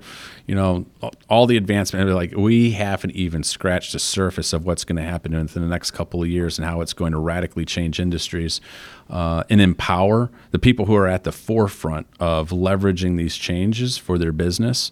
I think you're going to have massive opportunity. Yeah, I think that goes back to again, I'm biased in this, but even the educational stuff we were talking about was having different experiences or having a more broad education, I personally think is going to be more valuable long term because, to your point, we're at these inflection points that are going to completely throw out the old playbooks. And so if you're specialized on a particular playbook, on even a particular technology, that technology could be completely obsolete within 5 years now, 10 years, right? So it's the ability to adapt and to incorporate different experiences from your life or different things that you've learned into new situations and just think critically is going to be the distinguishing factors, I think, in any field moving forward.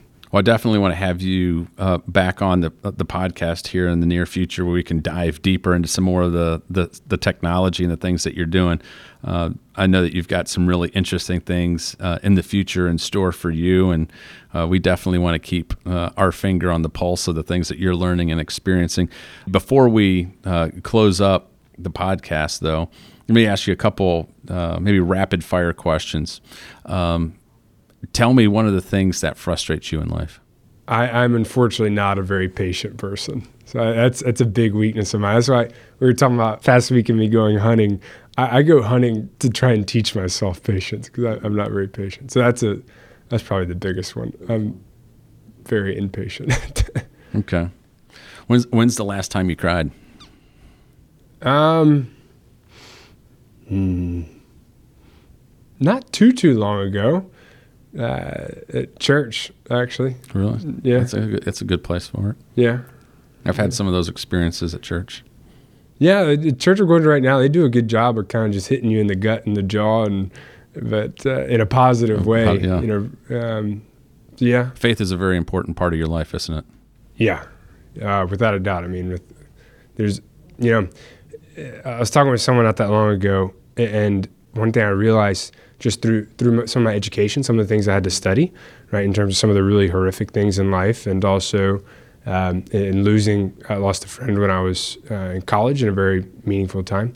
But you realize that, we deserve absolutely nothing. And once you realize that, you realize that every day you're basically just running up the score if you have faith, right? If you have faith in Christ, that every day, we've lived a lot longer here in the U.S. than a lot of people get to in other areas of the world or even here sometimes. So every day is just running up the score and getting to be a part of it. And so I think that is pretty central to me, is every day of, hey, what meaning can I derive from this particular day?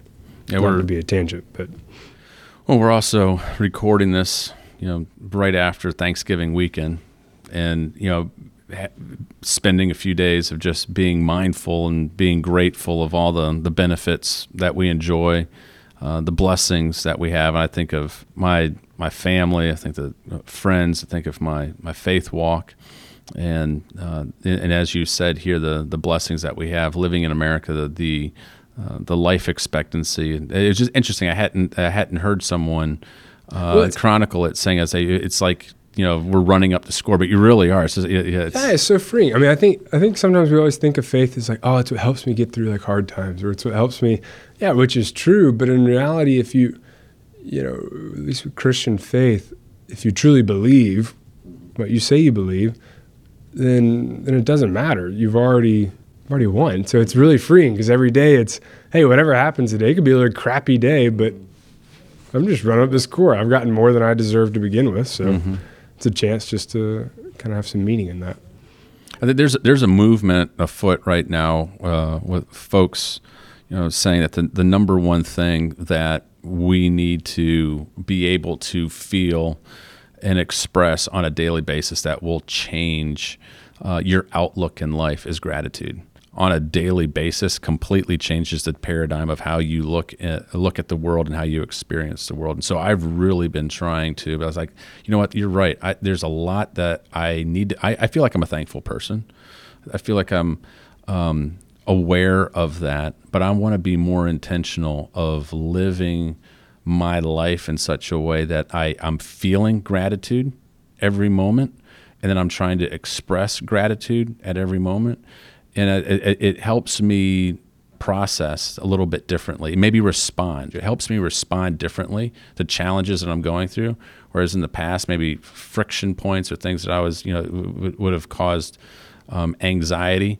And living and experiencing and expressing gratitude, I respond differently. Mm-hmm.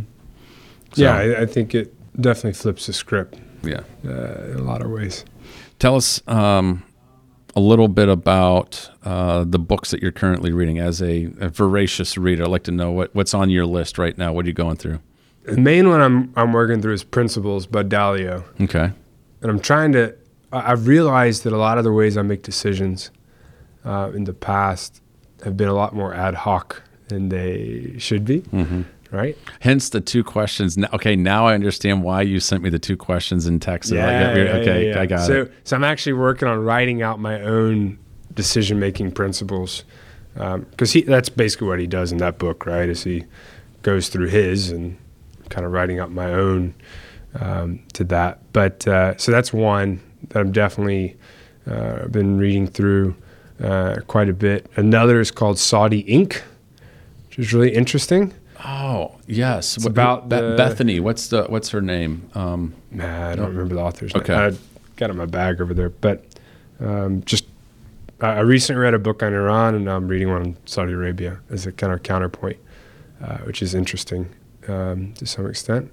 The Messy Middle by Scott Bells. Oh, my gosh. My boss gave me that because of where UiPath is in our trajectory. So I read like one of those every day. Okay. That's pretty good. On Audible, so I always have some that I read and underline, some that I just listen to. Dichotomy of Leadership by Jocko. It's a great book. And then actually a biography on Cornelius Vanderbilt right now, which is interesting. Yeah, that's pretty. I've gone through Rockefeller, Carnegie, Morgan, and then Vanderbilt's one of the last of kind of those titans. Just it's an interesting era. Messy Middle's a fantastic book. I've read that. It's so many nuggets in that one. One that I'm going through right now that I think that you'll really like is Loon Shots. Yeah, I heard of that. Loon Shots. It's new. Let's see, who's it by? Safi Bakal, and let's see. How to Nurture the Crazy Ideas That Win Wars, Cure Diseases, and Transform Industries. And so it's these big transformational events. A lot of times they're founded, you have some crazy guy or gal comes up with an idea, and in the wrong environment, that individual can get shot down because the idea seems so out of the box. There's no way this is going to work. Nobody will ever buy this. This one, nobody will accept it. So you need somebody who's that crazy idea person, but you also need to create the right environment for those ideas to flourish at the very beginning and to be nurtured, and then for it to take off. And in many respects, I see some of the things that we are working on at Bonvera for the future. We've got a couple of crazy ideas that we're nurturing. And so that's a book that I'm using to kind of help me understand. It's like, hey, how do we create the right environment for our big moonshots to be able to take root? Have you read? I haven't read this yet, but it's on my list. Have you read Blitzscaling? Yes, I love Blitzscaling. Yeah. Reed Hoffman, right? Yeah. That one, and the other one on my list right now is that I haven't gotten to. Horowitz has a new book out. Oh, that's the next one on my list. I literally. What you do is who you are. Yeah, what you do is who you are. Yeah, that's the next one on my list. The Hard Thing About Hard Things was incredible, so I want to read that one too. What about podcasts? outside of Taking the Leap, which I know is your number one podcast, right? Without a doubt. Yeah, so I really like, again, I'm a political junkie with my background. There's one called Hacks on Tap. It's on Luminary, actually. Okay. So it's Mike Murphy and David Axelrod. So Mike Murphy was responsible for McCain's 2008 campaign. David Axelrod famously for Obama's 2008 campaign. And so they basically bring in and just talk about the different things with the 2020 election. So having a Republican and a Democrat's really, really kind of an interesting perspective on that end. So that one, I do like the Jocko podcast quite a bit. Trying to think of what else I listen to frequently. Tim Ferriss, obviously, and then been listening a little bit of Peter Attia recently too, with some of the nutrition stuff a little bit more. Nice. It's good. What about you? I tell you what, one that I recently got into, it was recommended by a fellow in my YPO group out of Atlanta, was Slow Burn. I'd never heard of it. It's very well done. But what their take is, they will have 8 or 9 episodes on a particular topic. And the one that I just recently listened to was the take on the Bill Clinton, Monica Lewinsky scandal. And they re-looked at that, what is it, 15, 20 years now after the fact, and they dive into all the background and so forth. So it was just I remember living that, kind of coming up, but I was young. I was in, college when it was going on, so I wasn't paying a whole lot of attention to it. I think that was happening right as I was graduating. So just being able to go back, 20, 25 years now after the fact and re-look at some of it, they had some interesting takes on it. So that's interesting. And I'll give one parting shot in favor of the millennials here. Jordan Peterson actually talks about, one of the criticisms of millennials is that we have a very short attention span and, kind of like squirrel or whatever, all the time. But Jordan Peterson actually argues, that the psychologist, that if you look at what millennials are watching or reading, it's actually, or podcasts, another example, it's not the case. It's actually really long form stuff. Like if you look at some of the Netflix series now, you're talking about a story that goes on almost like a Russian novel, right? A really long period of time. And so the long form podcasts that are multiple episodes, I've started to see a lot more. They're interesting. Now, the really good one I didn't mention, but you talk about gratitude too. It'll make you really grateful. Is Dan Carlin's Hardcore History. Oh, I love that. Oh my gosh, that'll make you more grateful for being alive today than anything else. But talking about long form, it's like 30 hours of content per topic, but I know that's a good one. I love that. Is a phenomenally well done podcast. And to this one, I'm looking at the timer. We're coming up on maybe two hours of talking. I know that there'd be some people like 2 hours. I'm not investing 2 hours listening to a podcast. I love long format. I get more out of it. Almost all of the podcasts that I listen to are long format, and I very rarely consume them all at the same time. A lot of times if I'm traveling, I travel, it's crazy the amount of miles I put on my vehicle, or the amount of miles I fly in a year. But I will listen to a lot of podcasts as I travel to redeem that time and get some education out of it. But I don't get much out of the short format 10, 15-minute podcasts. I like the deep dive where you feel like you're connecting with the subject matter. And so that's what we aspire. This is probably going to be one of our longer ones, but this is what we aspire to do, with this one, to dive deeper, have meaningful discussions. People can, listen to it, over the course of some time. But I tell you what, I heard of a friend of mine say, "Man, you got to listen." I looked at it like 30 hours of content. You got to be kidding me. But I would listen to it when I was mowing the yard, or if I was taking a long trip. And it's amazing the amount of information that you can glean, the stuff that the new perspective that you have on historical events when you start to dive into some of that. Yeah, no, it's excellent, and I'm the same way. It's while I'm cleaning the dishes or anything, it's a good way to, to pass the time. Well, you said that sometimes, as we were closing up here, that you wanted to give a different perspective on the millennial generation, and I will share with you that the millennial generation has been maligned by the older generations. And I think that is typical of any older generation looking at the younger generation and then saying, "Oh, you have it so much easier than us." And especially in American history over the last number of generations, that is true. Each generation has had it easier and easier than the next. And I think there are some unfortunate things that the millennial generation can get painted with a fairly broad brush at times.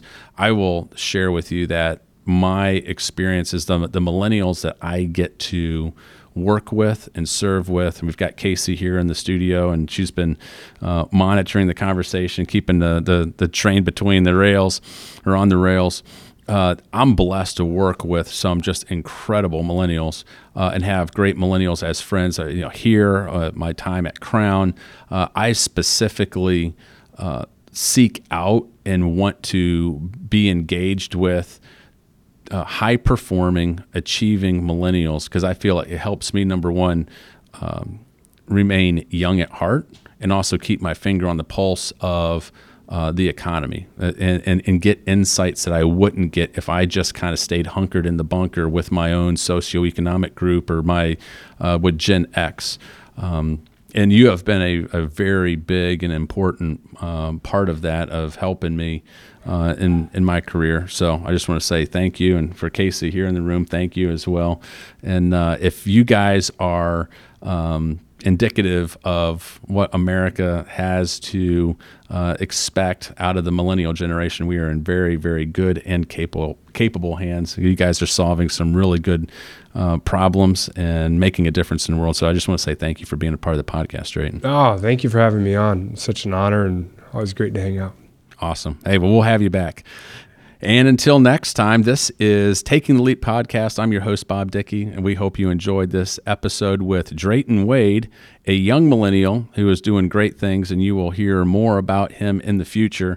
And, of course, we've got Casey Ross, our incredible millennial on the team here at Bonvera, who is leading the charge and making sure that we bring you relevant content on this podcast each and every week. So if you have any ideas, topics that you would like us to discuss, people that you would like us to interview and podcasts in the future, make sure to reach out to Casey and she will get them on the show. Thanks so much and have a wonderful afternoon.